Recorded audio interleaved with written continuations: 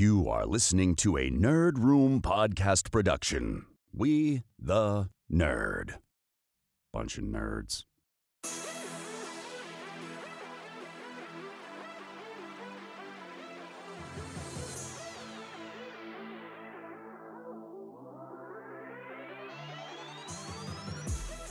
Hey everyone, and welcome to Nerd. We talk all things Star Wars, Marvel, DC, and beyond. This episode number 292, we're discussing DC Fandome, including the Batman, Black Adam, The Flash, and much more.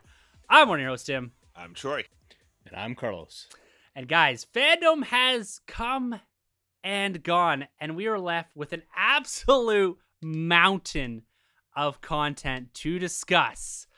Fandome, guys, this mega virtual conference, which was held this past Saturday, further redefined DC and really set up the next 2 or 3 years, particularly in the TV and film space. It's really built on the success of last year's mega event and streamlined the content down to a 4-hour runtime that had an absolute breakneck pace to it. And I cannot wait to discuss everything from that Batman and Flash trailer, the Black Adam trailer. We've got behind the scenes for Aquaman 2 and Shazam 2, all the HBO Max films and TV shows, including Peacemaker, Blue Beetle, Batgirl, DMZ, Caped Crusader. We got video games, guys, and there's a whole bunch of other stuff to mix in there, including a major change for Superman. So we're not going to waste any time this week. We're going to jump straight into it, and we're not even going to do Our Week in Nerd because we have so much content to get to. We got to wait on that plastic. And we'll talk about it next week, of course. But guys, let's just fire off straight into it. DC Fandome.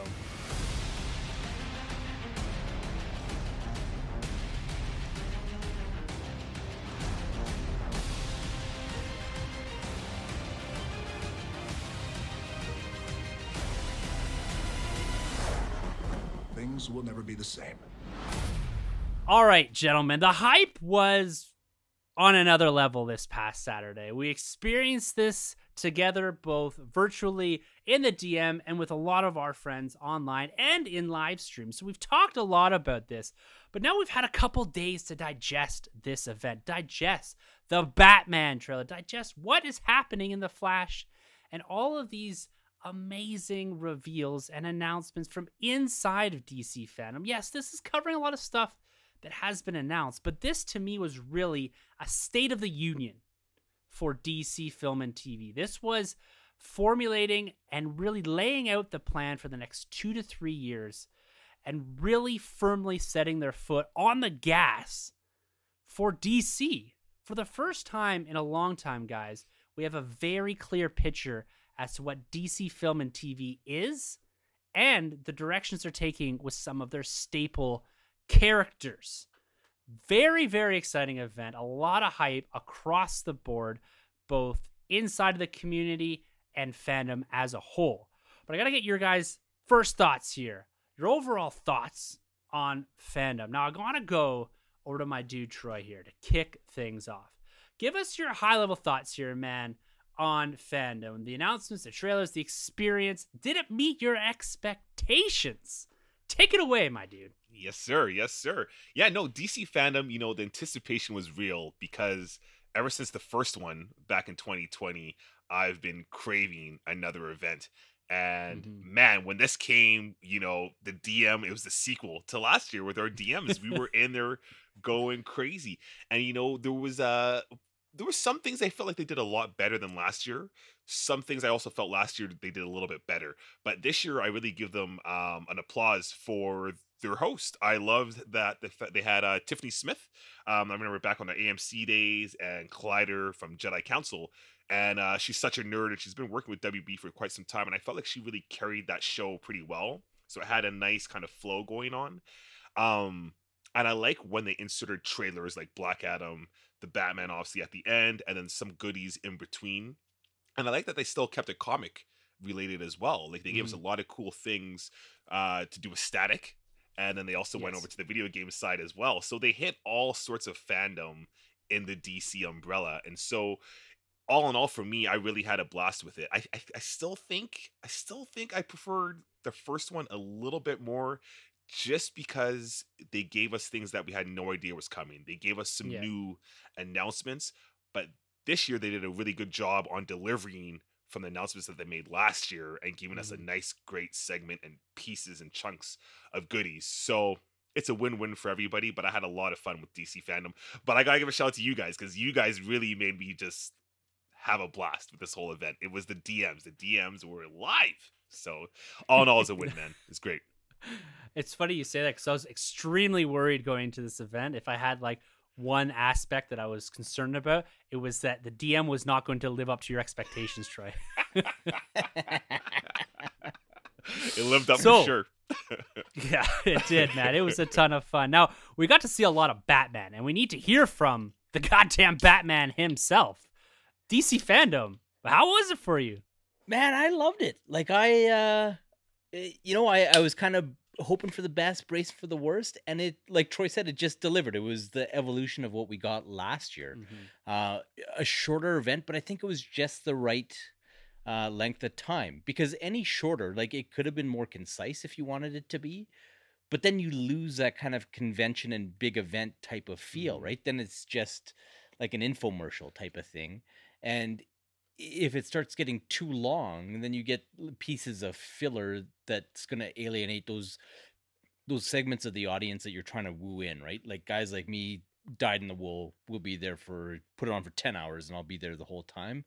But you don't want to lose those people that you got excited last year that maybe felt they missed out because they skipped it and decided to dial in. So it was, like Troy said, like a nice balance of everything. You got just the right amount of video game stuff, just the right amount of movie stuff, just the right amount of comic book, and they touched on everything. And I loved how they gave the things that were appropriate to shine those moments to shine.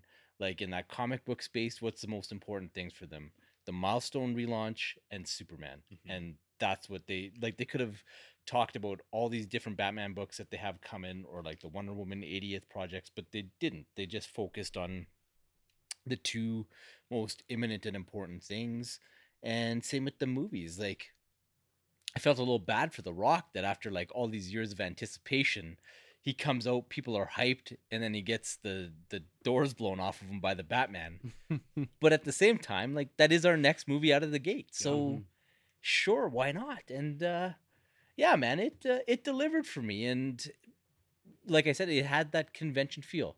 It was long enough, and then we're just got that DM cooking back and forth, back and forth, back and forth. And yeah, man, like, honestly, the only disappointment was the one that I gotta own. I gotta take that one because I saw Ed Boon, and I'm like, Troy, Injustice 3 planted that seed. We were both convinced we were getting Injustice 3, and then when it didn't happen, we're like, oh, this sucks. I was like, oh man, but that was my own fault. I gotta both, own man. that one, man. You and me both. I gotta own that one. I'm right there with you both. I really liked this event this year. Last year was something special because we had been in a weird space for quite some time on pseudo lockdown. We hadn't really gone back out into the real world at this time yet. And this one really was a continuation. I like one of you said that it was just really a continuation, a piece of last year's. Last year built the foundation for what delivered in this iteration of DC Fandom. And I kind of like thinking them as like one continuous, a part one, part two, a sequel, if you will, to DC Fandom 1. And I kind of agree that, yeah, we didn't get some big, huge announcements, but my expectation was never that. My expectation was we need to see the stuff that is going to be that foundational material for the next 2 or 3 years. We need to see the Black Adam. We need to see more of the Batman. We need to see the freaking Flash. And it delivered on all that for me. It exceeded, actually. Both those, or all of those trailers, exceeded my expectations on how much hype and nostalgia and excitement they actually brought me in the moment. Now that we've actually stepped back and had time to digest some of that, I still feel that same amount of hype for all of those properties. And I think that's the most important thing. Like, in the moment, I don't think anyone can deny that they were excited about those things, especially us that are ingrained in here and in the trenches with it and sat down and did live streams and all this. But having a few minutes to breathe on it and you're still maintaining that hype level, that is the important piece coming out of this, right? That is the control the narrative that we talk about all the time with DC, and that's what they're doing here. They've shown us so much content here that they actually owned an entire day on social media inside of most of fandom discussions, which is really impressive. I at times felt like I could not breathe in between segments. It was like the Black Adam, and then this, and then oh my god, this, and then the Blue Beetle suit, and then the Flash trailer, and it's like, oh, Keaton's back. It's like, what is happening? It was a lot of information to digest, and to be honest with you, any big announcements might have gotten lost in the sauce there a little bit. It might have gotten lost behind the Flash or lost behind the Batman, and so there's more events, there's more time, and I'm really digging this. And I think the only thing I can knock on it is the big scaping virtual stuff. You lose a little personality in there at times. But other than that, like, we kind of got to accept this because otherwise we don't get it. You know what I mean? Like, the idea that this is virtual and it's free and it's accessible to literally everyone across the planet, including different languages, that, like, there's nothing on planet Earth like this in fandom that is this accessible with this low of a barrier for entry, with this many avenues explored for the entry of a multitude of different types of fans, whether you're young, old, whether you like Blue Beetle, whether you like Peacemaker, whether you like dark stuff, video games, it was all there for you. So it was really cool to see all that. And shout out to Flula. That guy didn't get enough love. The Batman trailer kind of sucked all the air out of the room. But man, I was in stitches listening to that guy when he was hosting this segment. And I also thought that was pretty cool too, is how they had a personality from each kind of, I don't know, like pillar of DC. Like you get to the Suicide Squad stuff, Flula's running it, and then you get to the CW stuff and Javicia Leslie's running it. So I thought that was kind of neat too, that they had a star from somewhere in that franchise kind of guiding the conversation for a big section of it. So that was kind of neat, I thought. Yeah. I also like the news / stuff with Iris. I thought that was cool. Yeah, that's cool. Yeah. Yeah. Popping up and be like, oh, something's happening. So let's get into the content, guys, here. Like I said, we have an absolute crazy amount to get through here. So let's just jump into it, guys. Let's talk about HBO Max. Let's kick this one off in a big major way. This is the platform that is going to be absorbing a lot of DC content over the next couple of years. It's going to be really used as a launch pad for several franchises, both TV and in the film world. So Peacemaker, number one here. We knew this trailer was coming. James Gunn had announced it. We know who Peacemaker is. We know what this is roughly about. But this trailer finally gave us a full, broader insight into the cast, the ensemble, and really John Cena a bit more. I am so excited for this show that is now debuting on January 13th on HBO Max. And Crave up here as well, or are we stuck without it? No, we'll get this one. Oh, anything that's made by HBO, by perfect. rights we should get. So perfect. So Carlos, talk to me here about this Peacemaker trailer, Cena, and the larger ensemble that we're seeing put together around him right now, including that freaking eagle. Oh man, Eagly is he's the bird. But this one got me excited. I actually was really taken aback by how sincere it was, and just kind of the human emotion that they had woven into the story. And I got the most excited just listening to James Gunn's enthusiasm over like his passion for this project and how excited he was about the things that they allowed him to do and where he wants to take this thing. So you really got the sense that this wasn't tick in the boxes. We need to get a character from the Suicide Squad in an HBO Max show. It was, I have this idea. I'm really excited about it. Will you work with me to see it happen? And so that was cool. And even to hear Peter Safran talking about it and just give you a little glimpse as to where the executive mindset with DC is now and Warner Brothers was, man, it was exciting. And I'm all in for Peacemaker. And, let's see if he's a joke or not. Mm-hmm. Yeah, I think this like is going to be, I think, Cena's shining moment is going to be this real breakout because he's he's been in films, but he's usually part of an ensemble, not carrying a film. And he's going to carry this. Yes, he's got an ensemble around him, but he's got a lot of the work to do, a lot of the heavy lifting to do for this show. And Troy, the show's been building momentum for you over the last couple of weeks, last couple of months. Now that we've got substantial amount of footage in front of us, is that mindset fully changed? Is it a January 13th, day one watch for you?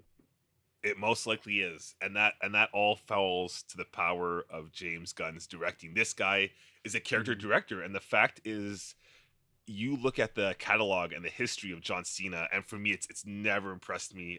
I haven't been a Cena fan outside of wrestling. I haven't been a fan in his Hollywood acting career.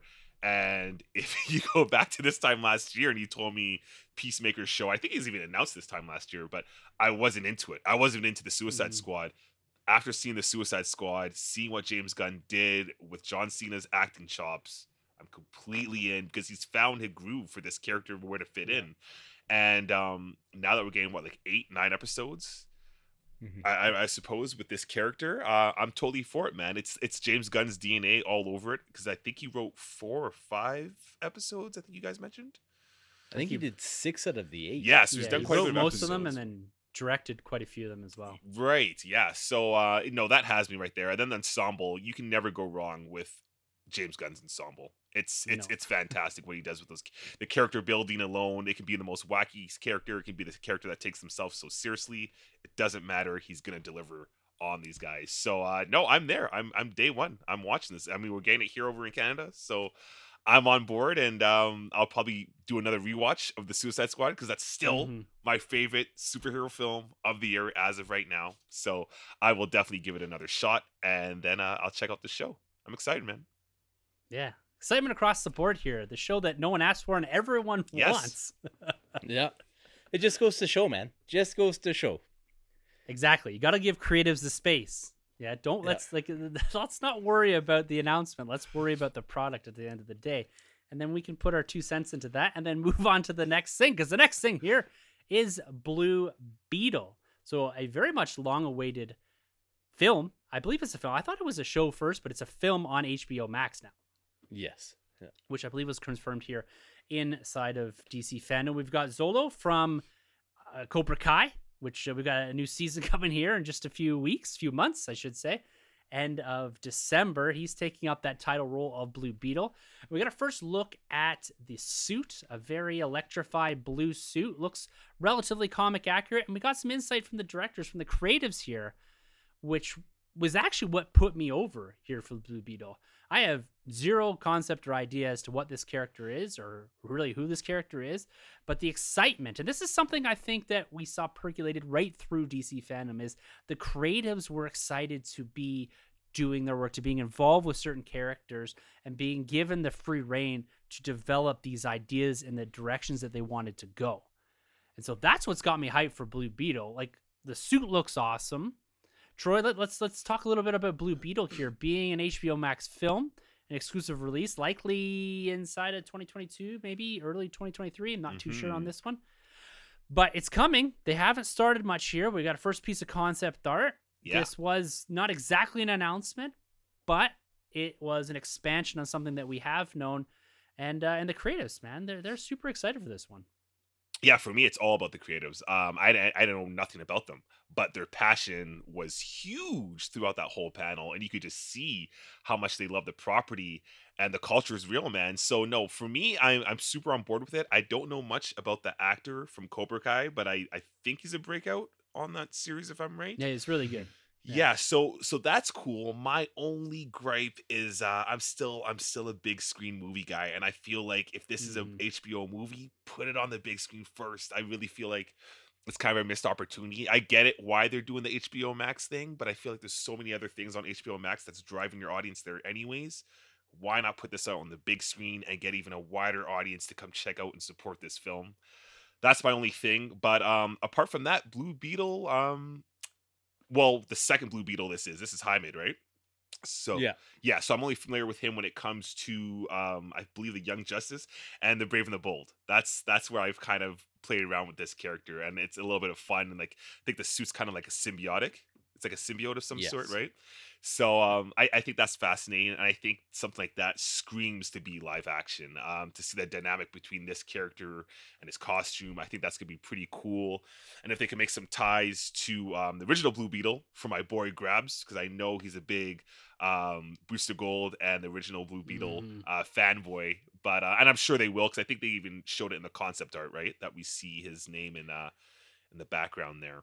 So Yeah, it's Cord Industries is in the background of the picture. So right, right. Is it Ted Cord? Is it or yeah, Ted Cord's Ted like the Cord? original Blue Beetle. That's right. That's right. So no, so I'm excited for it. I just like I said, I'm a theatrical guy. So if you put this on the big screen first, I'm there day one.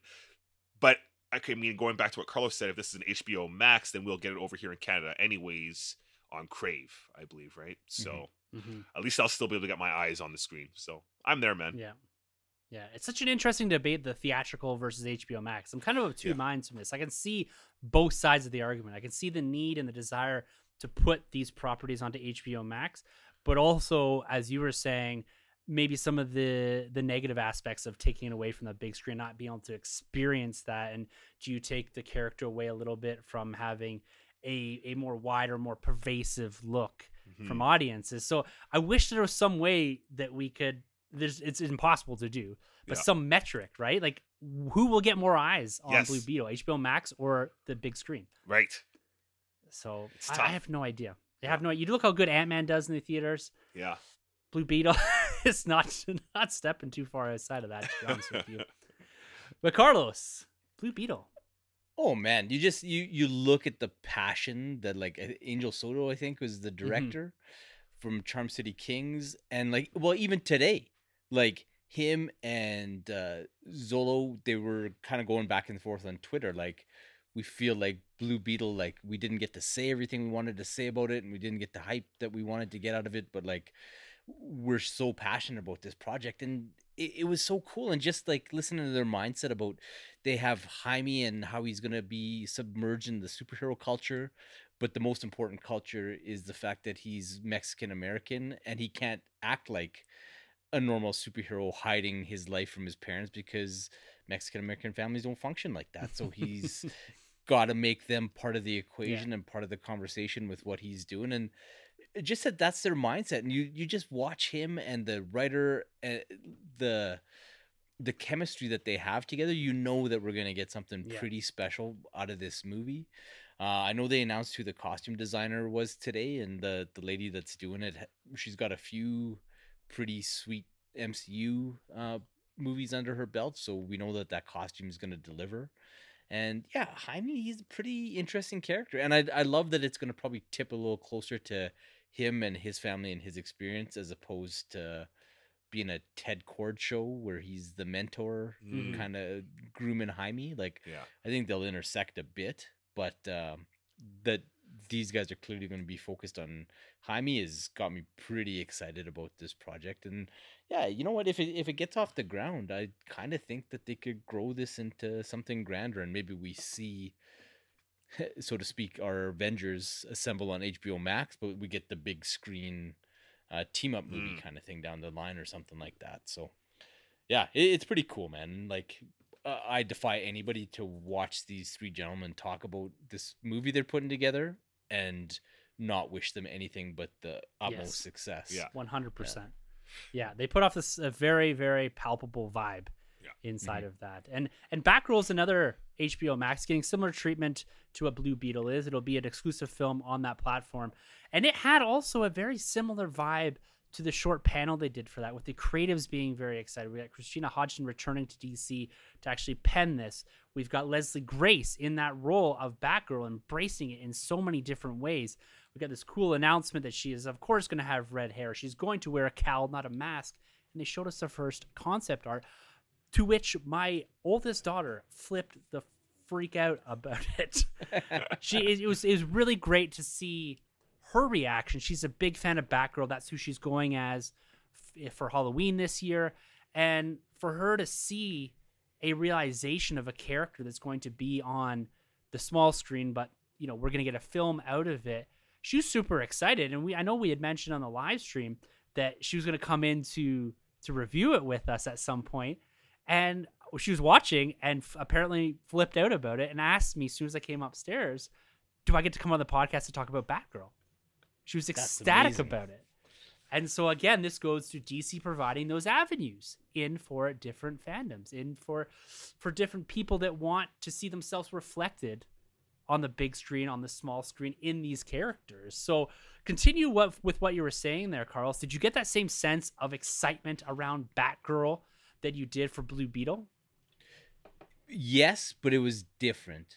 With these guys, with these directors, and with Leslie Grace and Christina Hodson, they gave me the vibe that they are sitting on the biggest secret ever, and that they know that what they have is something just baller and is going to be super special, and they can't wait to unleash it on the world. Like, it was it was just as exciting, but it was different. It was like, whereas the Blue Beetle guys were really excited about bringing this thing to life, these guys were like, just wait. Yeah. Just wait. We know what's coming. We know exactly what we're going to deliver to you. And just wait. Yeah. You're not ready. There's You're some not ready rumors for floating. this. There's some Batman rumors floating. Yeah, so, man, I'm excited. And, Christina Hodson's a hell of a writer. I love the stuff that she's put together, and Leslie Grace's enthusiasm for it. And I love that she's got a bit of a, not a chip, but she knows that she's got those doubters and those haters out there, and I think she's going to bring it. And, yeah, there's a few people that I'll squeeze them into a Batgirl shirt myself if I have to down the line, because, I think this girl's going to kill it. Yeah. So. She's gonna be awesome. Troy, red hair, a cowl on this. Yeah. Big potential for this movie. Mm-hmm. Talk to me about your impression here. I'm interested. I don't know where I begin. So I saw Into the Heights. I love musicals. I wasn't blown away by her performance. So I'm not hating on her. So I don't squeeze me into one of them shirts just yet, Carlos. But Man, but, tight shirt. I'm gonna rip that one. But I'm rooting for her. I'm rooting for her. Yes, because I'm a fan of Barbara. For me, when I think of Batgirl, I know there's Batwoman, and I know there's been many different other characters that have donned the mantle, but for me, it's always been Barbara. It's for me, it's it's Dick Grayson as Barbara, it's Batman. That's all I need in the Bat family.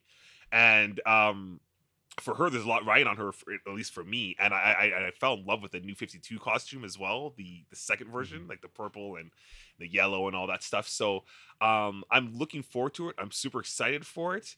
I just don't really know what to expect. I don't know what universe we're in either. And I know there's a big hint that the Batman will appear in this film. The Commissioner Gordon seems to be J.K. Simmons. So that only leads me to believe that the Batman is my boy, Ben Affleck. So I'm hoping so. But I don't want that to take away from this film. I want it to be all on Barbara. And it looks like we're in good hands, at least with the writer and the director. So I'm there. But this universe, is it connected to the Blue Beetle? Is the Blue Beetle connected to the DCEU? Or is that kind of floating I think so. else? I think the only thing that's going to exist outside will be the Pattinson Batman right, movie. and the Joker, the Joaquin, that's yeah, outside Joaquin too, Joker, right. Yeah, so those two, I think those are your black label kind of right. thing, Okay, cool. Yeah, I get the real impression, that a lot of this is sitting in a universe. Yes, and the Flash might deal with some of that, where all this stuff lands. But I also get the feeling that they're creating these things in somewhat isolation and not relying too much on this interconnectivity or this interwoven story or narrative that is going to handcuff some of these properties. And they're just going to kind of run with it and give subtle nods and hints, and then they'll patch things up with the multiverse as they see fit. That's kind of my impression I'm getting here. I'm not seeing a Blue Beetle dropping before Batwoman or Batgirl here and having some inherent tie to it because they're both on HBO Max. Right. So, but it's exciting, man. Like I said, I'm more excited for my daughter on this one, but it's so cool that we're going to have these two properties drop sometime within the next 2 years. We don't have a release date on either of these. And that we're kind of kicking off that production. We've gotten through these big films that we're going to talk about a little later, but this is the next swath of production that DC and DC Film are getting into. Blue Beetle, Batgirl. there's an animated piece that we're going to talk about here in a second, but there's also this Ava DuVernay project that's going to be landing on HBO Max, DMZ. So you guys are going to have to help contextualize this a bit for me, and I think for the listeners, because this one I didn't fully appreciate in the moment what I was seeing. I saw Ava DuVernay up there. I thought that she was a part of this. She's producing it. Rosario Dawson, or Ahsoka's in this. It's this futuristic drama, which I guess follows the Second American Civil War, which kind of really tweaked my interest. And it looked really cool. So, Carlos, can you help me out a bit with this one? Like, from what I've seen, I'm real intrigued by it. And the fact that it's, again, another HBO Max show that we're going to have access to gets me even more excited. Yeah, so the DMZ stands for the Demilitarized Zone, and it's basically like the no man's land between like the United States of America and the Free States of America. And then this DMZ is all carved up by these various gangs and communities and whatnot. And then you'll have Rosario's character kind of working her way through this area. And like they said on Fandome, she's based on a minor character from the book, but she's been developed into the star role. And so it's going to be different than the comics, which is typically a good thing. And because in the comics, if memory serves, I think it was like a photojournalist or like a cameraman type of thing that was going through. It's been a long time since I've read them, but yeah, she's a paramedic and whatnot. But I don't know, it feels like they've got some interesting stories they want to tell. And coming from Ava DuVernay, like the socio-political commentary that's going to be present, and then to be able to do it in this heightened reality with a few of these over-the-top characters, as far as like some of the gang leaders and community scions and whatnot, should be pretty interesting. And having an actress like Rosario going in between and cutting a swath through this story, it'll be awesome. Like, guaranteed this show will be stellar. So yeah, it'll be good, and I recommend checking it out. If you like The Walking Dead, this will be probably a more digestible version of that. So, yeah. Well, and it's one of those shows that was not on my radar at all, and now it's blipping. Like, I'm seeing it. I'm like, okay, when's this dropping? Because I'm intrigued enough by the concept alone, and then what we saw at DC Fandome. I'm like, okay, I dig this. This is definitely getting a first to 1 or 2 episodes out of me, and we'll see how I like it from there, and we'll run with that opinion. But man, I like what I'm seeing here, and the diversity too of what they're delivering on HBO Max. Now, Troy, it's not New Gods from Ava DuVernay on HBO Max. A little different here. Good to see her still playing a creative role inside of DC, but DMZ, does this have that same sort of blip now on your radar that it does for me? Not so much for me. I mean, I was intrigued by The Walking Dead for the first season. I didn't even finish the first season, but I mean, if Carlos is selling it like that, then I'll probably give it a shot. I'll check it out. I'm a big fan of, obviously, Ahsoka herself. So, and Rent. I loved her in Rent and so many other films. So I will give it a watch. I wasn't completely sold when I saw it because I just really didn't know what I was getting into. But yeah, I don't know if I'm a day one, but I will be sure to give this a check out. Is the series still going on? Was it an ongoing, or was it a miniseries?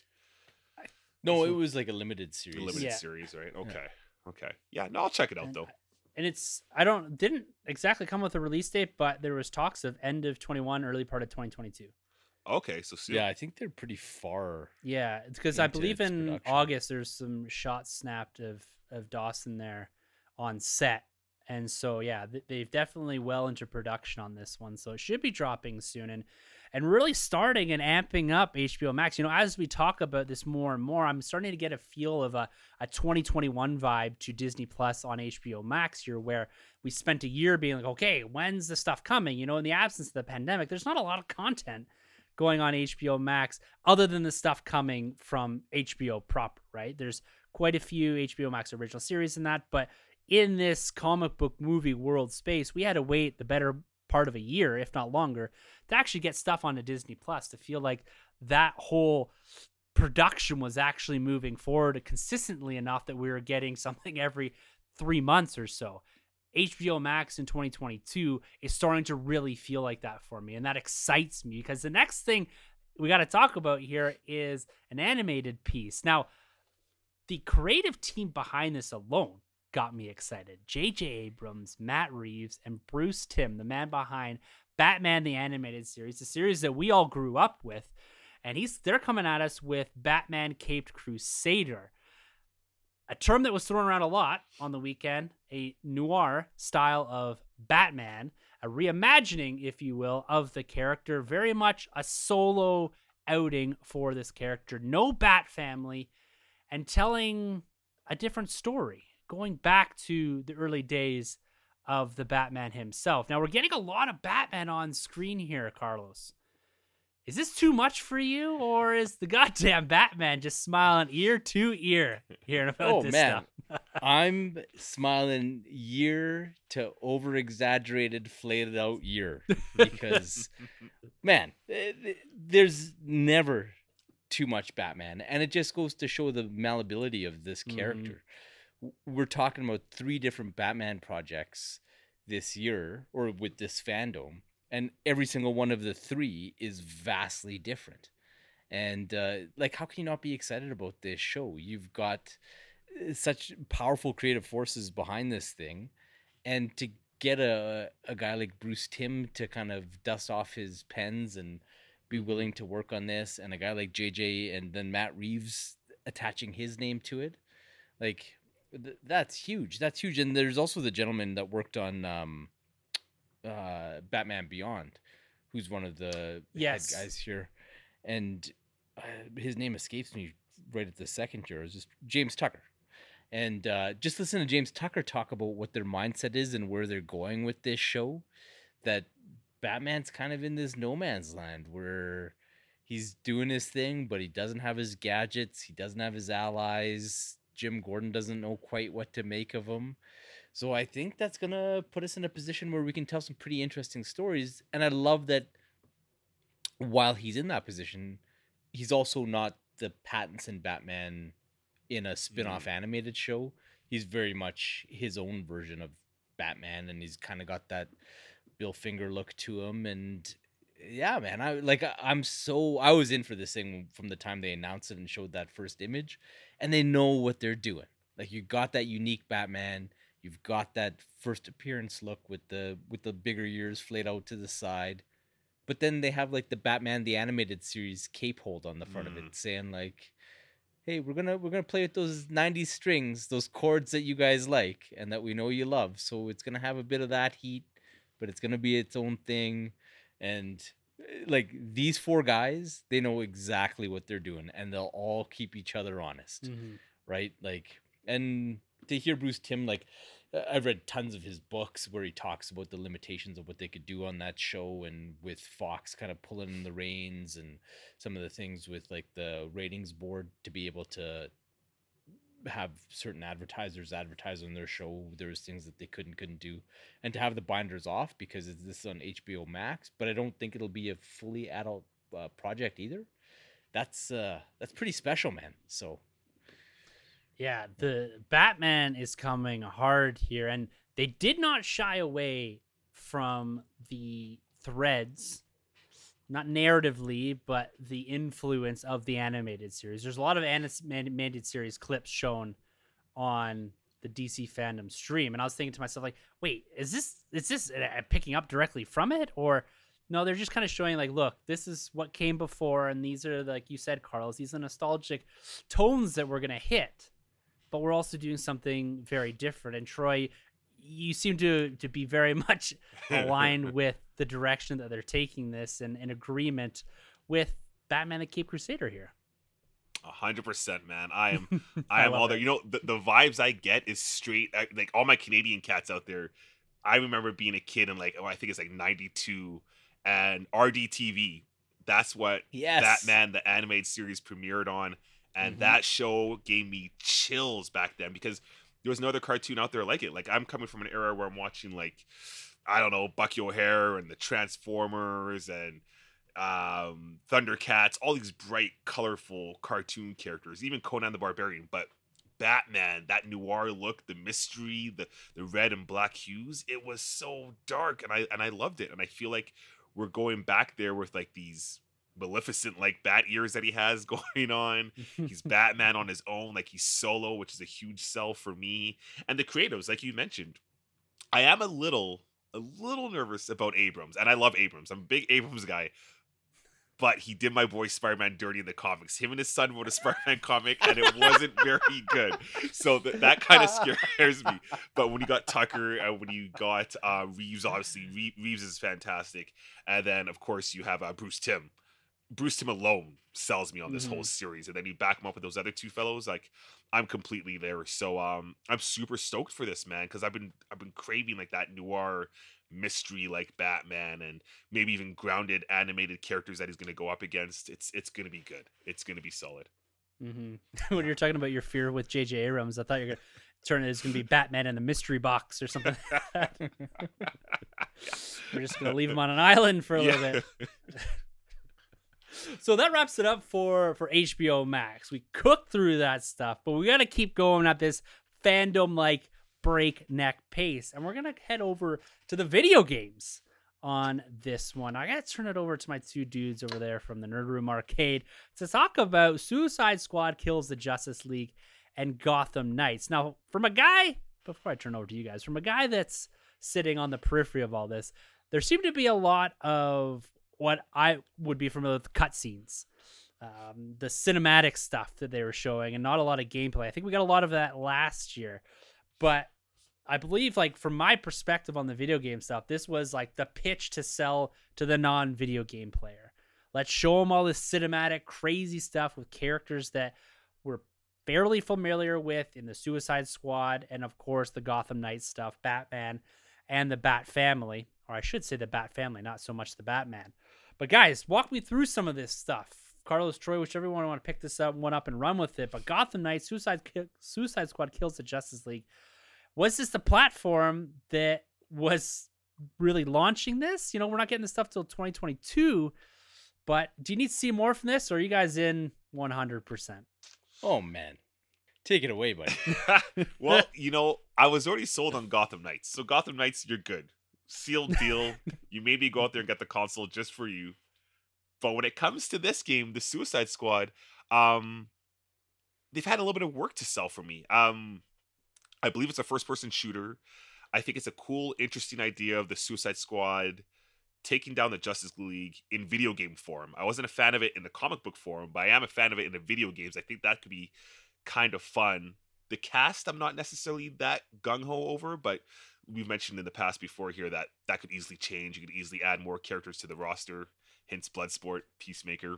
But I feel as a gamer, it's been over a year now, and we still haven't had enough gameplay to go off of here, which is really, really weird in the gaming space, because when you look at so many other things, it's either you get a bunch of gameplay first, and then you get like the cutscene for the second trailer, or vice versa. But normally you're going to get some kind of gameplay in there because you got to know what you're working with here. For instance, Marvel not too long ago had this huge kind of hype fest for the upcoming Marvel Knights video game. It's like Wolverine, I think Doctor Strange, and Iron Man, and the trailer sold everybody. Everybody was like, wow, this looks great, but there was zero gameplay. You fast forward a couple months later, not even, and they gave us the gameplay, and the gameplay isn't for everybody, and it took a lot of people off the project. And whether you like it or not, at least they gave us what they gave us. Whereas here, they're still not quite giving you what you really need to know, and that kind of worries me. Like I said, I think it's probably a first-person shooter, but in this day and age, we have thousands of first-person shooters. So you have to do more than just slap on superheroes to sell the game. But we'll see, because it is an interesting concept. The Suicide Squad is pretty big right now, especially with the Peacemaker show coming off the heels of the Suicide Squad. And Rocksteady. Rocksteady is a big factor because they're batting 3 for 3 right now with Arkham Asylum, Arkham Knight, and obviously Arkham City. So for me, I might check it out. I feel like we still need one more trailer of good, solid gameplay, especially when you got things like Battlefield coming up. You got things like Halo coming up. These are all first-person shooters that are solid. I got to see a little bit more of what they're working with here. So that's my thoughts on the Suicide Squad versus, or wants to kill the Justice League, or kills the Justice League, or versus the Justice League, whichever. I like that title better. Yeah. Wants Gotham to kill Knights, the Justice League. Gotham Knights I won't really get into because like I'm in there day one. Anybody that knows me, Court of Owls is like my favorite Batman story of all time, and you get to be Dick Grayson, Nightwing, like throughout the whole campaign. I'm already there. I'm playing with Carlos for like a week straight. Like that game has me day one, pre-order buy, whatever it takes. I'm there for that game. I think day of, you basically put Carlos on notice for that too. I did. Yeah. I did. Well, yeah, I got a DM saying like book your holidays. So So Carlos, man, so take me through some of these video games and where you stand on these. You know, again, I kind of had the same feeling as Troy. Is like it didn't feel like enough, but did it need to do any more for you? yeah, like Gotham Knights, I was in with Fandome 1, right? Like they dropped that thing. They had the cool cinematic with Bruce putting all the sidekicks on notice. And then they actually showed you tons of gameplay. Because I think within Fandome, we actually got like the first little approach bit where they showed you how Barbara and Tim's mechanics worked. And then you got a boss fight in there. So that was cool. And that's right up my alley. Like those type of like 3/4 view adventure games, like that is... I'm playing Ghost of Tsushima right now, and I was playing it seconds before we jumped on to record, and I'll be playing it again seconds after we jump off, kind of thing, because that is my jam. But yeah, like Suicide Squad Kill the Justice League, who knows what it's gonna be? I got to put my faith in Rocksteady, and Rocksteady knows that they have a lot riding on this one because they haven't put out a game for quite some time. So it's got to be good. Just don't make it games as a service. Like that is the killer of these things. Like how you could take the Avengers and tell a pretty inspired story, have pretty cool character models, and then like destroy it because you hang it on this games on a service thing. No, like just don't. Like just do a good solid story. But the thing that had me excited was the story and like how they had the Suicide Squad interacting and how it's not the Suicide Squad from the movies, but they totally captured the spirit of that, and I thought the humor landed for me. I like the voice acting.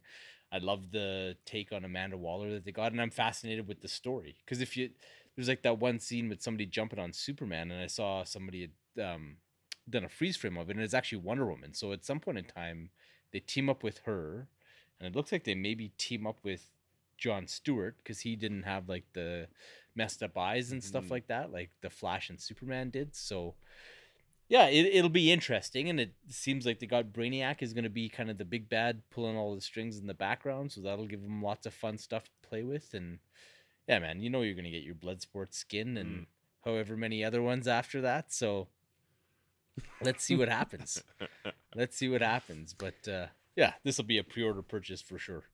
Awesome. This one. It's good to see, kind of, as we talked about at the top there, the diversity of deliverables here inside of Fandom with the video games, HBO Max, and the big screen stuff. Like that was like almost the pillar of all of this, but we can't forget about the stuff that's tucked in between here, because this event was 4 hours long, but it wasn't all about the big flashy stuff that DC is putting out onto the big screen. There's a lot of nice little subtle things tucked in to the bits in between that I just want to spend a little time talking about.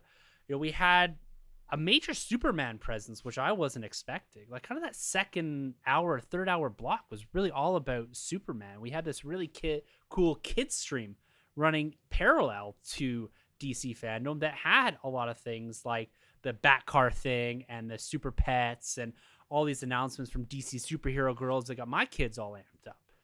And so, again, providing this other avenue, as has become this theme that I've talked about time and time again with DC, is they're delivering on that side of things. So let's talk about Superman first. His presence here, not only with John Kent on the announcement that we discussed in a bit of detail last week, so go check that out, our breakdown of that, but also bringing that to the larger stage and also changing Superman's motto. So his motto, as like I don't know even know how much this motto is actually used in the comic books, truth, justice, and the American way, but they've tweaked that to bring forth again this big transition in DC, and I love what they've changed it to here. Right, it's a much more inclusive, much more broadly represented sort of motto for the guy, for that symbol of hope for the world. And they've modified that to truth, justice, and a better, is it for a better tomorrow or a better tomorrow? And for a better tomorrow. Yeah. Truth, justice, and for a better tomorrow. Like, how is that not just so perfect for Superman and what he represents? And almost this position he took in DC fandom. Like, that to me, outside of, some of these big announcements, that to me was almost like the shining piece of DC fandom, and really a nice pivot on DC's part to represent what their company is and will continue to be going forward. All inclusive, diverse, having representation from all walks of life, and inviting anybody in to this fandom space. So I absolutely love that. Troy, man, Superman's motto, this change, this all-inclusive nature of it. You digging what they're doing here? Absolutely. I think it's long overdue for Superman to kind of, I don't think necessarily as a character evolve, because I think he has done that, but I think for his slogan and for kind of like the overall look and just his saying, because everybody knows that old saying, the American way, and I think it's time that it's actually changed. So I found that pretty appropriate. It came out of nowhere. Like, I had no idea that was even on their radar, but I applaud DC for doing it, and that's many things that DC's been doing, because they've really been putting in that work to kind of be a little more woke these days, and it's paying off. It's working for them. So that was cool. I think they handled Superman pretty well, but I'm gonna go there because I've mentioned before, when it comes to Supes, my guy, next to Tom Welling, my guy is Henry Cavill. And the only thing that could have been better is if that guy did the Iron Man superhero pose in the stadium and dropped his whole new slogan. I would have been like, fire. I would have been jumping on my seat. But I guess I was just really just kind of just missing a little bit of Henry Cavill. I really think it would have just been so cool if you got Man of Tomorrow coming 2024, 2027. I don't even care. Just give me that title, or stay tuned. Superman will return in Black Adam, or just something, even like, like the concept art that we got in the Flash of, we got Keaton, we got Flash, and we got Affleck. If we got Dwayne Johnson, we got The Rock next to Henry Cavill, like the world would have been on fire. It would have been nuts. So for me, I'm just kind of craving just that one last ride with Supes, but I'm greedy because I also want Affleck longer, and I want Henry longer. So, but I do feel like you guys mentioned his presence was there. Superman's presence was very much present at Fandom, and it's cool to see him have a little bit of rise, because I feel like Supes is like DC, but gets overshadowed by Batman quite a bit. And I felt like here, beyond the fact that we are getting a Batman trailer, I felt like he held his own throughout this presentation. So it was pretty cool, man. So my fingers are crossed for Fandom next year, 2022. Superman for a better tomorrow. For a better starring tomorrow. Henry Cavill. Yes. That's a great title, actually. That is. Yeah, it's funny because I found that Superman had this presence in the absence of what would be his biggest piece, right? And that is the big screen. But we also had the small screen, right? We have Superman and Lois making their presence felt, doing that little tour and kind of guiding along Superman, this new Superman on the CW. That show was really well received. We're getting a season 2. And so we have this embodiment on the CW of a Superman. But yes, I think it will come. I think his presence here and this tweaking of the motto, I think this is, a slow and steady build to the revival of Superman within DC, and him becoming a staple, becoming a pillar of that company again. In the comics he always is, but there is a noticeable absence of that character in their filmscape. We've got Wonder Woman 3 announced. We've got all these Batman projects, and we've got the Flash and everything happening around it, but he is a noticeable absence. So, Carlos, I want you to touch on this too. This this presence of Superman, this motto, and even pull in a bit of the CW. It had some presence there. We had Welling, and they did kind of a surprise Smallville 20-year reunion thing that our boy Zeddy was super excited about. So I'm happy they were able to satisfy that piece of Superman for him. But let's contextualize or bring your thoughts to the table here on Superman, and just any other little pieces that you also want to bring to the conversation too before we jump into the big shiny trailers. Yeah, to be honest, like you guys nailed it, how he had just such a prominent role in all of this, but yet there was no big multi-million dollar project that's behind him.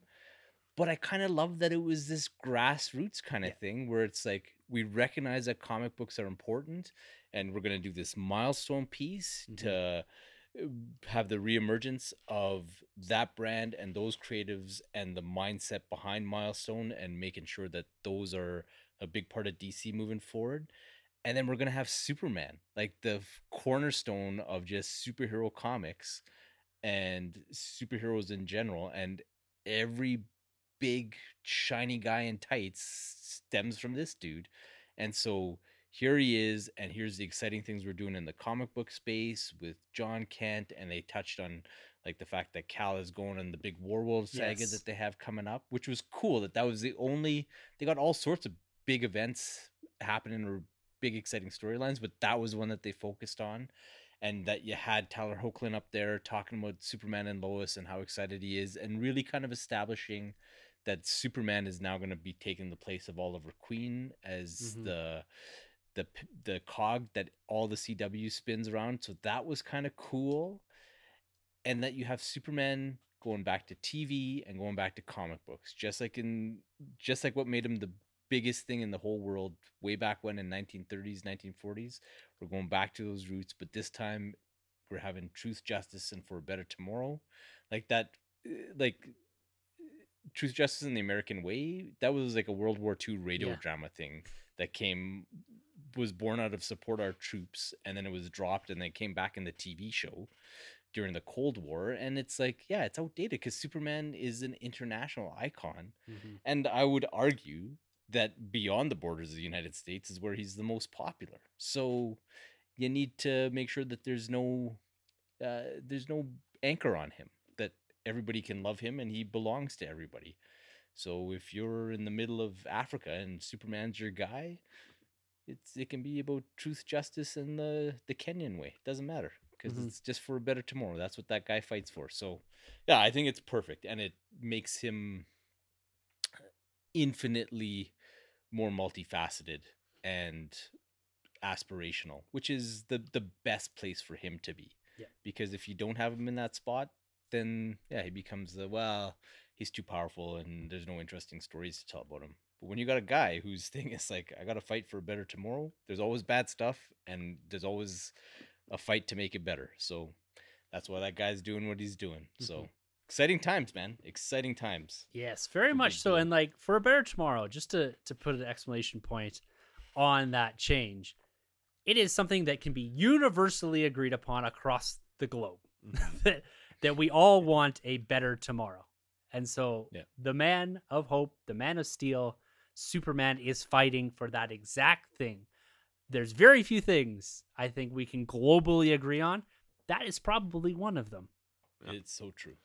Absolutely love it here, guys. Now, let's get over to some of the stuff that we were hotly anticipating coming into DC Fandome, and that was inside of their film universes, multiple universes, multiverse, if you will, in one of them. But we got a lot more insight than I had anticipated in some of these projects. Black Adam, got a behind the scenes and an opening clip. We got a first look behind the scenes to Aquaman 2 and Shazam 2, Fury of the Gods. We got a first full trailer, a teaser trailer, I guess you would call it, to The Flash. And we got a follow-up to the banger of a trailer from last year, from Fandom 1, from the Batman. We got this promised, this marketed, this big draw of a trailer for DC Fandome, really closed this event out. And for me to say that 2 of these trailers, maybe even 3 of them, had me literally out of my seat, hands on my head, yelling and screaming in excitement would be somewhat of an understatement. And I could tell if we were to screen grab the DM, especially around that Flash trailer, you could see it, you could hear it, you could feel the excitement coming through there, and that shared experience that we all had as all of these were dropping. This moment in time when it was like everything around you froze, and we got to just talk about this. So let's expand on these. Let's start with the Black Adam. Dwayne "The Rock" Johnson. The hierarchy of power is about to change, or maybe has changed, within the DC universe. He kicked off the show, slammed the door open, and said, let's go and check out Black Adam. So behind the scenes, we got a real vibe for how DJ approaches, how the creatives approach this collaborative effort of him and the creatives bringing this character that he has really put his all into, his heart into this character to bring it to the big screen. We've got clips from his supporting cast, Aldous Hodge. We've got just so many people weighing in on what this project is. And then we get to see this killer first scene, or whatever it is, introduction scene. Literally killer. This was intense. This was dark. And I think Troy aptly pointed out, whether it was on the live stream or the DM, I do not know how they're going to juxtapose this against Shazam. So, Troy, why do you pick up on a couple of those threads there from the DM and from this Black Adam behind the scenes, and really this clip looking at DJ for the first time in this suit? Oh man, the most electrifying man out there. I mean, the way Literally the way he started it off, because this is how fandom started, and what a showman for The Rock to kind of come out there, drop this trailer, because I feel like it's been forever now since they announced The Rock as Black Adam. It's so much has happened, and now it's real. It's actually going down, and I mentioned to you guys before, like I like right off the bat, I got pure Doctor Doom vibes done properly when we saw the entrance with the cloak and him disintegrating the skull. Got a little bit of Mortal Kombat going on there too. It was amazing, and I'm just so happy. I mean, it's a small trailer, it's a small clip, but I'm so happy that DC is giving you the Black Adam that you have in the comics. Like, this guy is a bad dude, at least as of right now in this clip. He's a bad guy, and I think it's really only been DC to kind of stick their heels in when they're telling you a story about a bad guy. They're telling you a story about a bad guy. We'll see what Sony does with Morbius, and even he's kind of changed into that anti-hero at some point. But Marvel's not really doing this, and no other really studio is giving you a bad guy-centric film. We saw what DC did, obviously, with the Joker, and that was fascinating. That's more of like a character study. I'm sure here will be a little bit different because we're getting an ensemble with like Dr. Fate, and Hawkman as well is going to be in this movie. But I feel like Dwayne's just going to own this role, because he even says, like, I was born to be Black Adam. So I'm like, all right, man, like, that's all on you. You look the part. But I'm there. I'm completely stoked. But again, I just feel like it's such a great statement piece to start off fandom with this trailer. It was electric, man. Huge. Beautifully put. Statement piece. I really, really like that, Troy. Because that does. It speaks volumes for the direction they're going with this. And I liked that they didn't show his face in that clip. Yeah. I found that, like, that made him so much more imposing. Like, he's like a very imposing human being, but he's also The Rock, right? He's also the guy that has invited you into his life, 80 million of us into his life via Instagram. And so he has this approachability about him, and they've got to put some separation between that and this character. And I think showing the scene the way they did, and not really ever having him framed up and seeing DJ with the suit on, I think that's important. I think that's intentional, and I think that really landed for me. Was the way that they approach this. This is, like you said, this is a villain. He may be an anti-hero by the end, but he's kicking this thing off in the modern day as a villain. Now, Carlos, my man, we're counting down here to something big with the Black Adam. We've been talking about this line and how important it is. Did it deliver here at the opening for DC Fandome?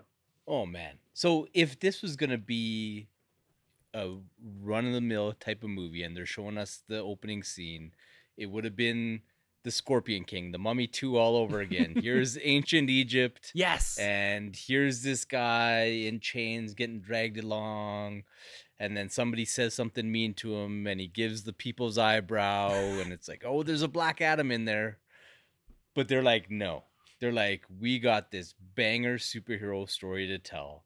And you know that The Rock used all of his resources and all of his connections to make sure that they, number one, nail the story, that they got the director that they wanted in Wami Colette Serra, and that he knows he can't fail, because if he does, like, after all this time building this project up, you can't, a guy like that is not going to have egg on his face.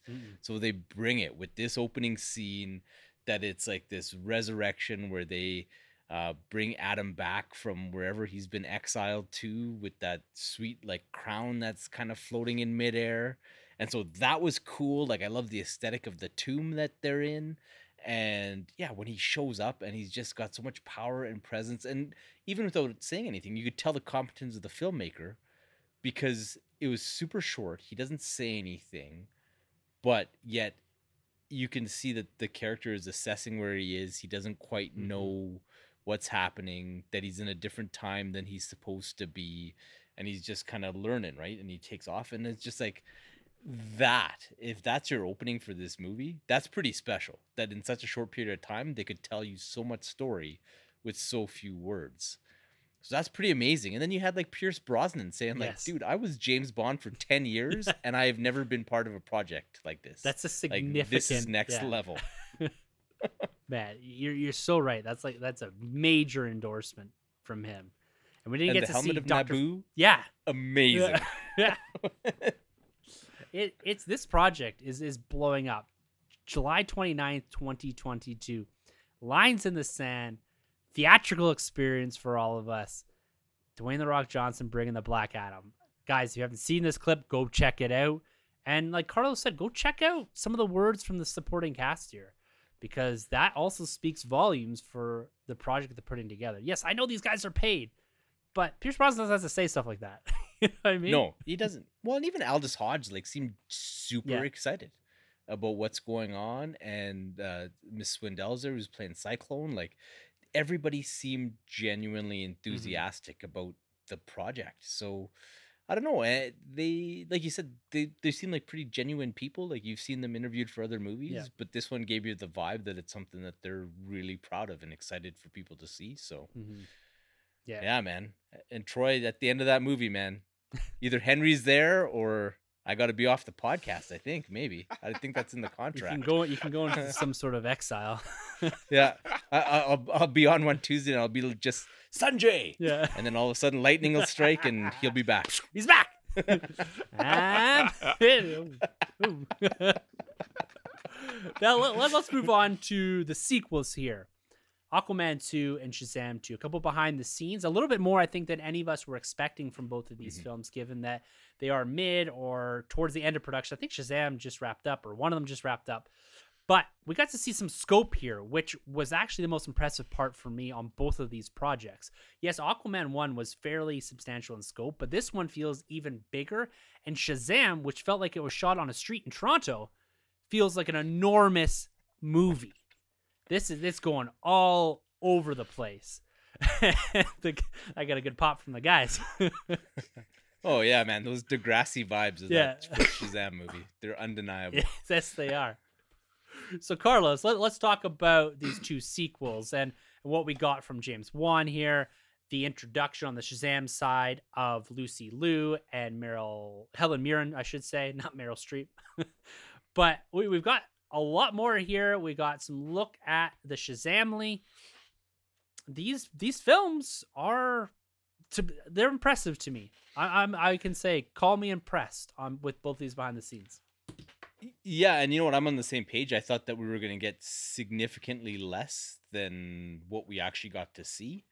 But yeah, with Aquaman, I was honestly just expecting Jason Momoa to say like, yeah, we're filming, and we got something exciting. Yeah, my man. And then show us the two photos that we saw of the original Aquaman costume and the stealth suit.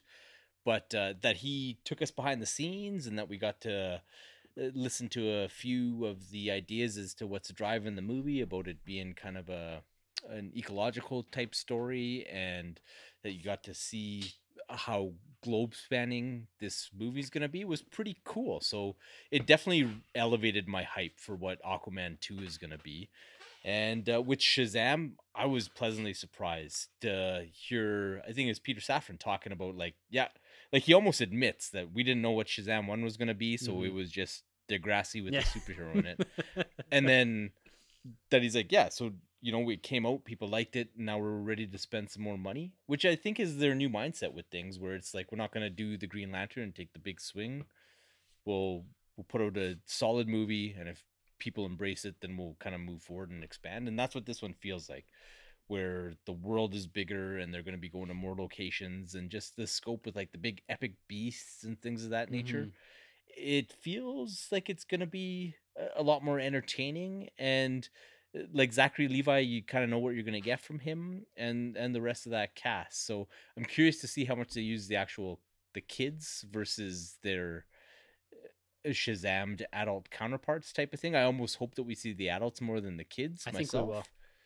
Yeah, That was my because those impression. are all, yeah, and they're all great actors. Yes.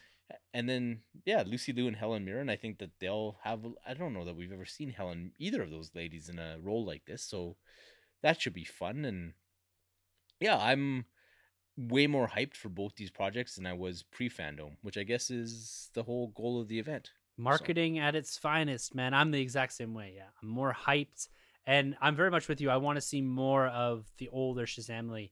Like they're all named actors for the most part, right? They're all people that have chops. Like there's a dude from Riverdale, and there's a dude from OC or whatever it was. They have a filmography. They've spent time in here, and they aren't just for like that picture at the end of Shazam, right? I think they're going to be a part of the movie, and they do show them moving around in their costumes and all that, which was pretty cool. Now, Troy, I noticed for a second there, I got worried because we started talking about Shazam, and you just, like, for the first time ever in podcast history, you took your headphones off and took off. I know. I thought we were going to be seeing some of that pod drama that's been going around. So, these two sequels are behind the scenes. Yeah. I'm hesitant to ask you about Shazam 2, but so let's talk about Aquaman 2 first. Yeah, Aquaman continues to increase my interest a lot, I would say. It's a funny thing. I really like their color scheme going on with like the whole like icy polar look of the Aquaman. Yes. I think that's a really cool look. And at first I wasn't completely sold on his new costume that they showed a couple weeks back, but The seeing it stealth here one? a little bit more, yeah, I'm a little more warmed up to it. And Jason Momoa looks like he's just having a blast. Like he just looks like such a fun person to kind of work with. Could be a little intimidating at the same time, but he Intense. looks like you could have a lot of fun with him if you're on his good side at least. And I was a big fan of Ocean Master. Actually, he's a big part for me in the last one. I really liked him, and the actor I'm forgetting his name right now, but he's brilliant. Actually, he's quite good. Patrick Wilson? Patrick Wilson, that's right. And so to see him coming back along is fun for me. I wasn't the biggest fan of Black Manta though. I like his character in the comics. I didn't really like the actor playing him at the time, but I feel like he's grown since, like with Candyman, and he's popped in a couple other things as well. So maybe he'll carry that over into this film. We will see. But yeah, Suit looks cool. The suit does look good. The suit does look solid, and I like to see the rivalry continue between Aquaman and Black Manta. So, yeah, I'm excited for Aquaman 2. Absolutely, man. We're gonna end the conversation there. We're gonna end it right there. I got nothing else. I like it. Yeah. You know what? The thing that the Aquaman 2 that strikes me is that I think most of the cast, maybe even Pitbull, is coming back for Aquaman 2. 305, man. Which it's like in fact, that's what it's going to be. Aquaman 305 is going to be the final one in the trilogy. Takes place in Miami. Oh, man. But it's cool that most of the cast is returning, right? Like where you're getting even the villain, right? So you're getting a lot of continuity and storytelling there, which isn't the norm usually for a number 2. You get usually the character going down a different path, exploring different villains in different parts of their own universe, and this seems to be building much more on the blocks that they set down, the foundation they laid in Aquaman 1, and it's in that December time slot, 2022. So it's gotta It's got a real potential to be DC's second largest, if not largest film of all time, behind Aquaman 1. It's still a shock Crazy. that film is so big. Mm-hmm. Now, when we're talking about scale here, guys, there's two trailers, two films that really stand out as a crown jewels of DC Fandome. That crown that's going to be sitting on DJ's head maybe one day, but sitting in that, the shining lights off that, The Flash and The Batman. Now, let's start with The Flash. Given that DC Fandome ended with Batman, we're going to end this podcast with The Batman too. So there's no one else. I don't even want to set this one up. I'm just going to turn it over to the goddamn Batman. There's a voice. There's a trailer. Tell us about your experience here, Carlos. Oh, man. I didn't even need the voice or the imagery in the trailer. It was just like those first couple piano tones where it's like the Vicky Vale and the Batcave theme playing. And it was like, I was kind of guarded going into this one because I was like, they're probably not going to show too much. And coming off of the Shazam and Aquaman spots, I was thinking that that'd be more along the lines of what we got. But then those piano tones play and you're coming up to the gates of Wayne Manor. And man, like I was playing with this Keaton Batman figure and like my hands were all sweaty and my wife literally like comes and just takes it out of my hands because she's like, this thing is going to drop and break and I don't need to see this guy cry any more than's going on I right saw now. another one at Marty's, so don't worry. And man, I was just blown away by like the tone of the trailer and just like where they're taking it. Like if you listen, like in that it's Keaton narrating it and talking to Barry and kind of questioning what his abilities are. I was just like, I can't believe that they're taking it there. It's like, it's one thing to be like, we're doing a multiverse movie and we're going to have Michael Keaton in it as Batman and everybody's going to buy in because you love Batman 89. It's like, oh, okay, is that really enough? But then to actually do it and to execute like this and to put the thought and the time and the love and the energy into it, man. So like it's playing and I was that guy. Like Barry comes up in the new baller suit and he comes to the Allen residence and I was like, yo, just get to the Batman stuff again. Like I have to admit, I was that guy. But it was cool. It was cool to see kind of Barry going on this journey and planting the seeds for the mistakes that he's likely going to make as he negotiates his way through manipulating time and space and all those kind of things. And then you get to see the years, but it wasn't even just the years. It's like that Andy Muschietti went in and that he had like those boots on the grates in the Batcave, and it sounded exactly like when Tim Burton had him thomping around in the Batcave, like just that metallic kind of thunk, thunk, thunk. Oh, like I was on cloud nine. Like I couldn't even believe that this was happening. Like I had out of body freaking experience at some point in time, seeing this thing, listening to that guy's voice, seeing the bat suit there that's the same yet different, and oh man, like I am so ready for this movie. It is unbelievable. And then I guess like for Fandom China, they did actually a bigger event, and they actually had the Muschiettis and Ezra Miller being interviewed and stuff. Sasha like that. Calais as well, I believe.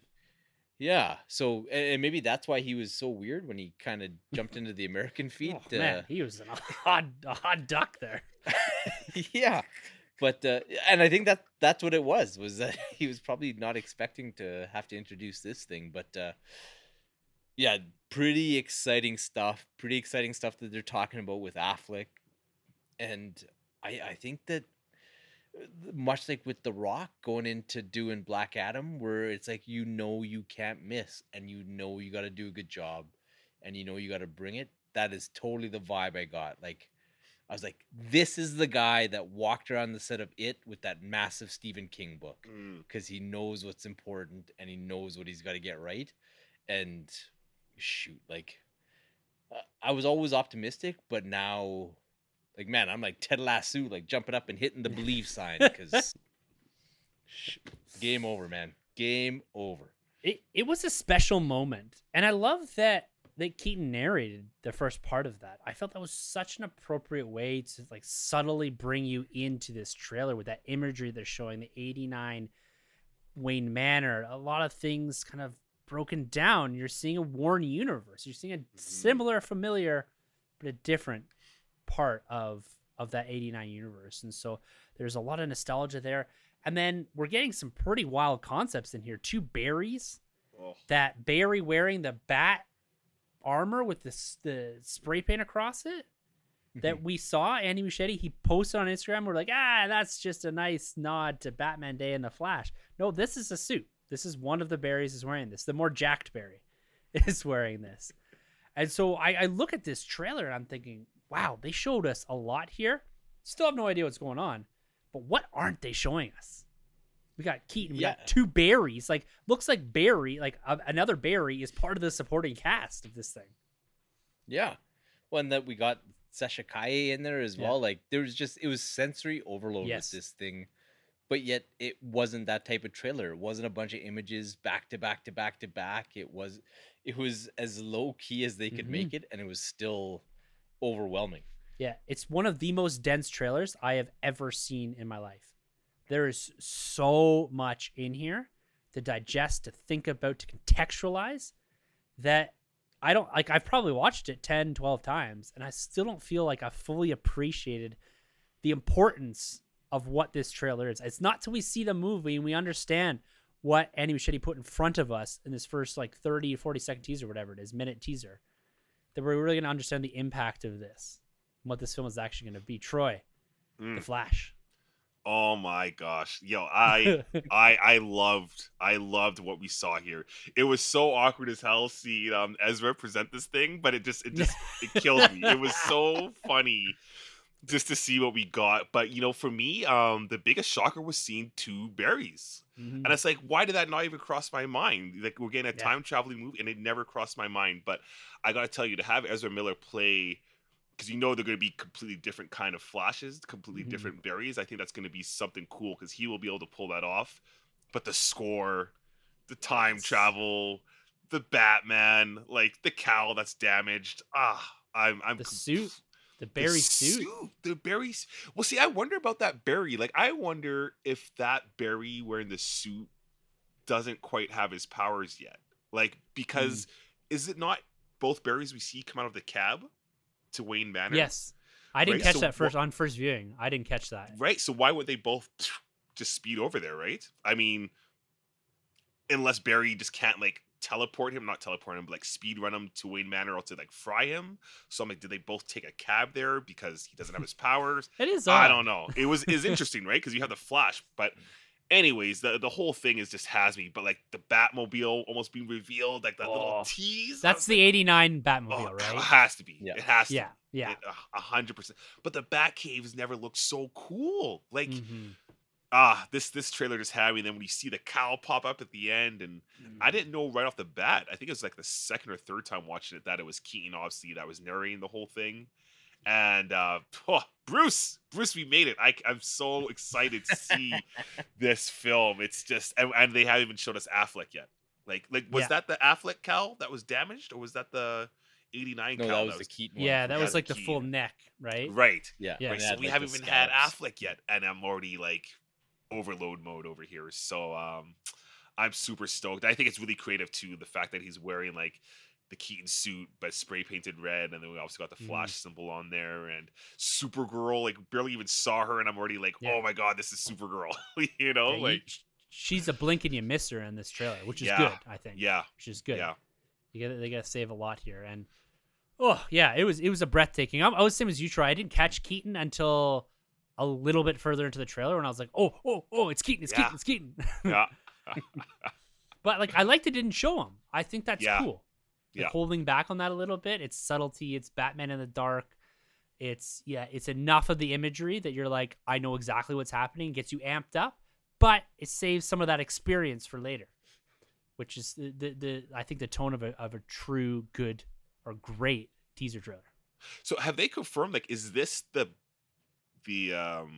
Tim Burton verse for sure? Like, this is what it is, or is this like another kind of like what if the Keaton verse, or is this straight up like I don't know. They haven't really They said haven't. for sure. Right. They've insinuated that like Batman and Batman Returns are Mm-hmm. canon to what they're Yes. doing and whatnot. Cool. But yeah, Cool. we'll see. Christina Hodson definitely sold me with just the thought and care that was put into what we saw in this teaser trailer. It's like, girl, you got a story here, and I can't wait for you to tell it. Yeah. I'm convinced it's in continuity. It's the Earth 89, if you want to call it that. Yeah. Yeah. Yeah. That's my feeling. I don't see the point in not doing that. Right. Yeah. Like it just makes sense to continue that on. It's familiar, but it's new because how many years have passed, right? Yeah. So a long time. So awesome. Well, let's move on to another Batman in The Batman, Robert Pattinson, the trailer I was anticipating the most going into this. And I can honestly, with full confidence, say it exceeded my ever so lofty expectations for what this could be, should be, needed to be with this movie. We get the subtlety of the Riddler. We get a little bit more of the Penguin. We get a lot more of Bruce Wayne. We get a lot more of Batman. The score, the imagery, the cinematography, Selena Kyle, that relationship that's put in front of us. Good Batman. Not even good Lord. Good Batman. Like this, there is something exquisite. There is something so perfectly intriguing about the way this was constructed and how this just has drawn me in a very serious way into this film. The tones of the score that pick up and continue on from the first trailer, it's so enthralling and inviting and engaging in what is going on. Like that score alone, listen to it with your eyes closed without even the trailer up, and it itself tells a story. Fear is a tool. But when that light hits the sky, it's not just a call. It's a warning.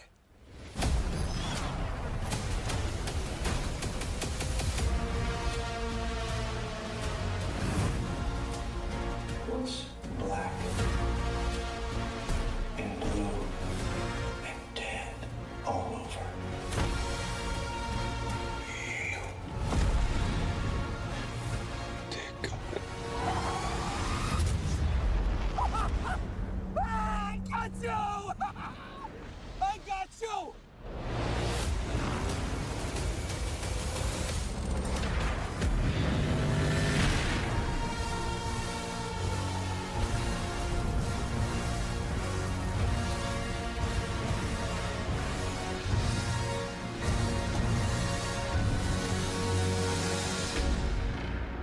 I gotta go to this one again. I gotta go to the Batman here on this one. I'm sorry, Troy. Oh no, I want to hear it.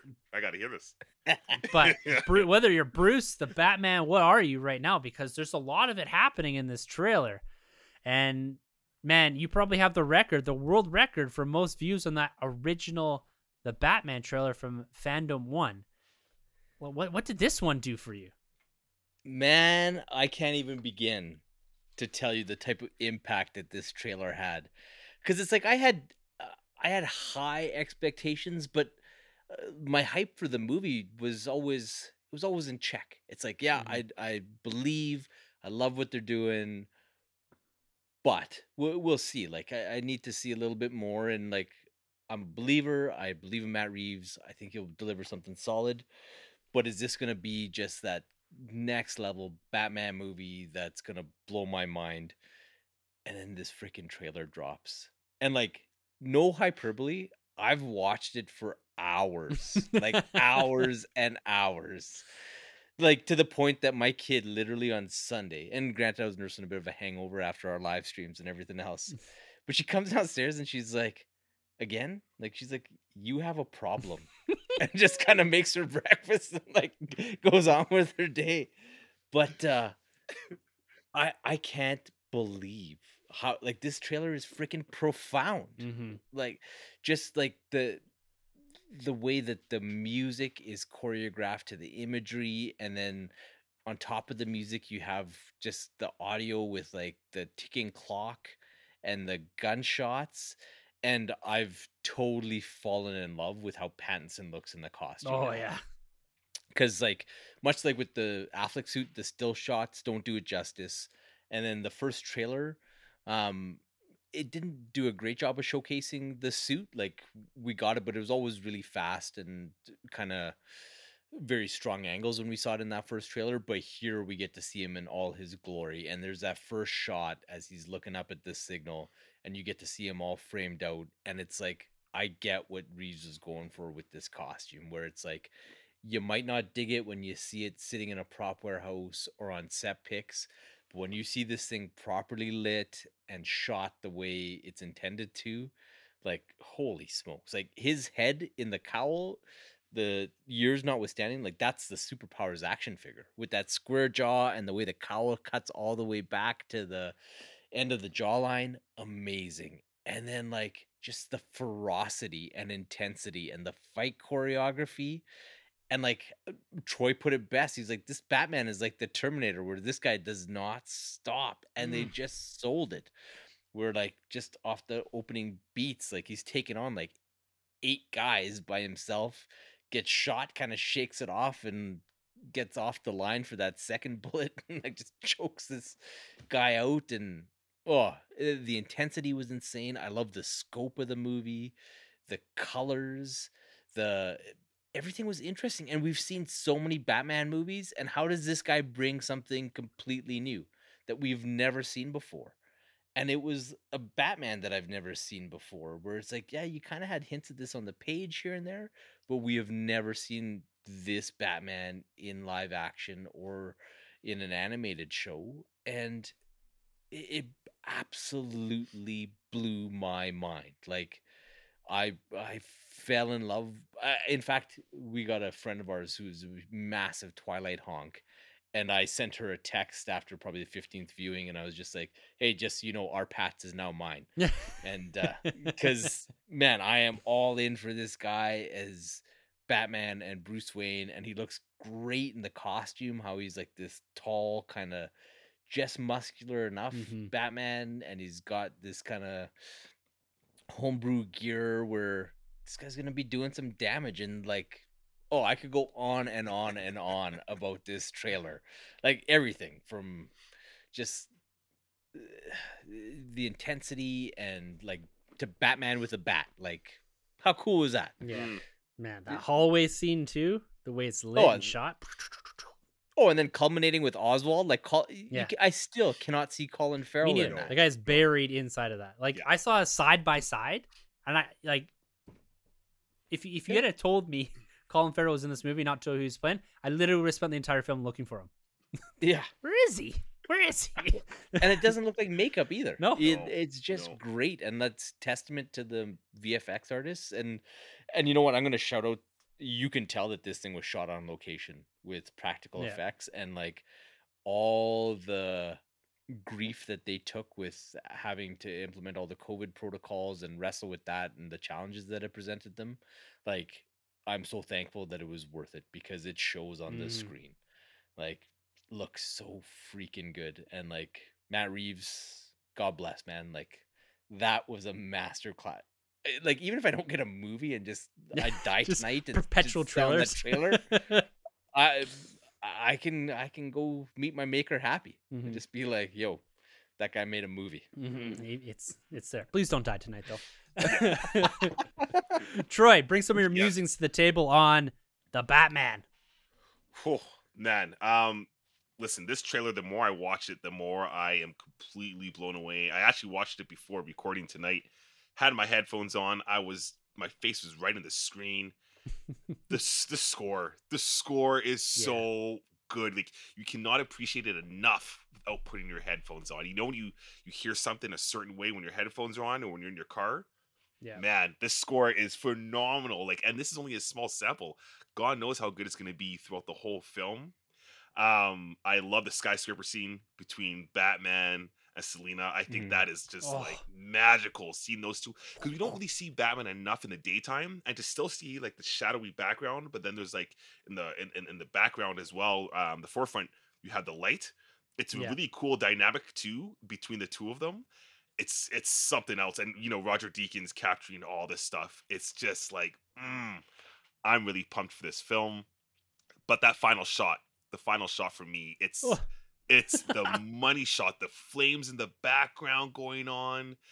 Batman is just ruthless and will not give up, and he's just on his way to hunt down the Penguin. And I love like the cockiness and the swagger to Penguin, thinking that he like outdid the Batman. Mhm. And nope, he comes through the fire. And I thought about it a lot too. This film for me, this Batman, like I'm obviously still like the Affleck is my guy, right? But I've thought about it, and when you go back to the James Bond era, for me, it's like Roger Moore and it's Pierce Brosnan. Those are my Bonds. And then came Daniel Craig, and I was like, I don't know about this guy. And I feel like Daniel Craig, or I feel like Robert Pattinson is like the Daniel Craig of the Batman world. I feel like this guy's gonna be like this Yeah. film here is gonna be like the Casino Royale. That's like you can't sleep Mhm. on this one. This one is gonna be something that goes down in the books, but it's a modern take on the character that went somewhere else and that will become almost like its own classic interpretation Yes. of the Batman. I feel like in my head that's the best way I can kind of put it together. And yeah, I'm just loving the hits that Batman is giving. I love that machine gun or the shooting scene going off on his costume. And Carlos mentioned it before, his eyes are piercing, and he doesn't have obviously like the thickness of like the Affleck or like the Batman that I'm normally used to, but he kind of has like this vampire-y kind of Mhm. Dracula look going on. It's cool. It's haunting, because he's lanky, but he's kind of like a little bit leaner. And there's something about this Batman that's just different and out of this world. It's cool, man. I really like the vibe that Reeves is giving off. And man, come March time, March 5th, March 4th, I gotta see this film. I gotta see this film so bad, man. I still want to know what they're going with the red hues going on with that color scheme, if that's gonna pay off in the film. But wow, we're in for a treat. This is something special. This one, definitely. Specials across the board. I think Yeah. at one point in time, whether it was in this podcast or online or another podcast, we've all said this is something special. This is going to be a true event film. The return of like a solo Batman to the big screen, a new interpretation, a new adaptation, a new iteration of a character that has had so many different takes on him, yet this one, like you said, Carlos, feels so different again. And Troy, I love your comparison there of him being like the Daniel Craig. It's like this new era of Batman coming in with a bit of swagger, but it's about to take things in a completely different direction. So yeah, what a way to close out DC Fandome. Like this, my hands were on my head. I was screaming. I was yelling through most of this day. It was an exciting day, guys. It was fun to experience it with you. It was fun to experience the community. And it's been a blast breaking it down here. We freaking rocketed through this content. And I'm happy that we had that time, that space to rethink all of this content. So much of it put in front of us. And just really, truly how important this event is for DC. DC Fandome Part 2, building on Fandom 1, and really showing us the path for DC. Like I said at the top, particularly in the film and TV, for the next 2 to 3 years.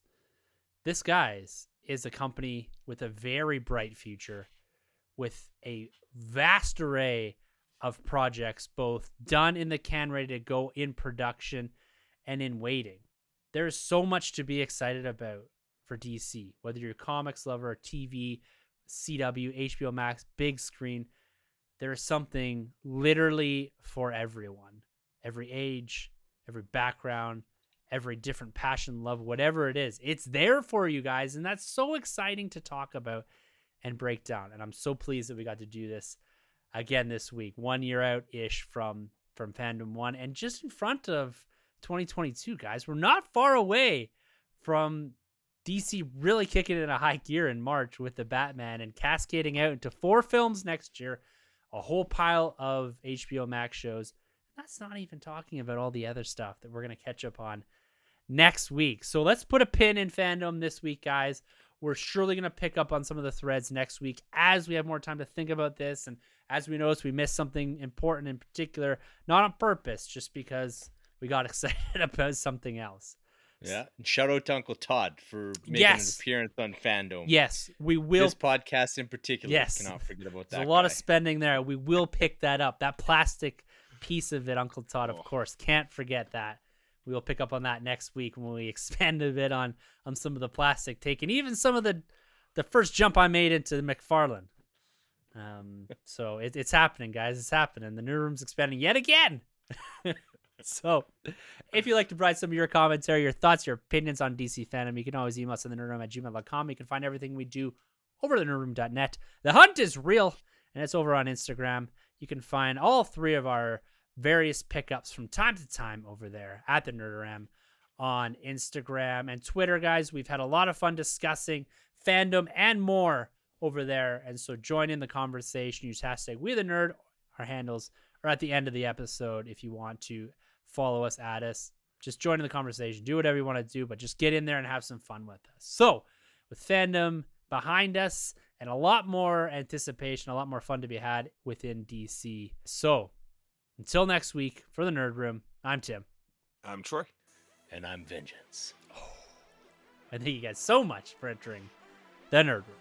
This has been a Nerd Room podcast production. You can find our hosts Tim, Troy, Sanjay, and Carlos on Twitter at TheNerdRM, TroyTheBoy87, Sunjabi, and CDN Caped Crusade R. For more content from the Nerd Room, check out thenerdroom.net. And don't forget to subscribe to the Nerd Room on iTunes, Podbean, Spotify, or wherever you plug in. Use the hashtag WeTheNerd to keep up with the latest from the Nerd Room on Instagram and Twitter.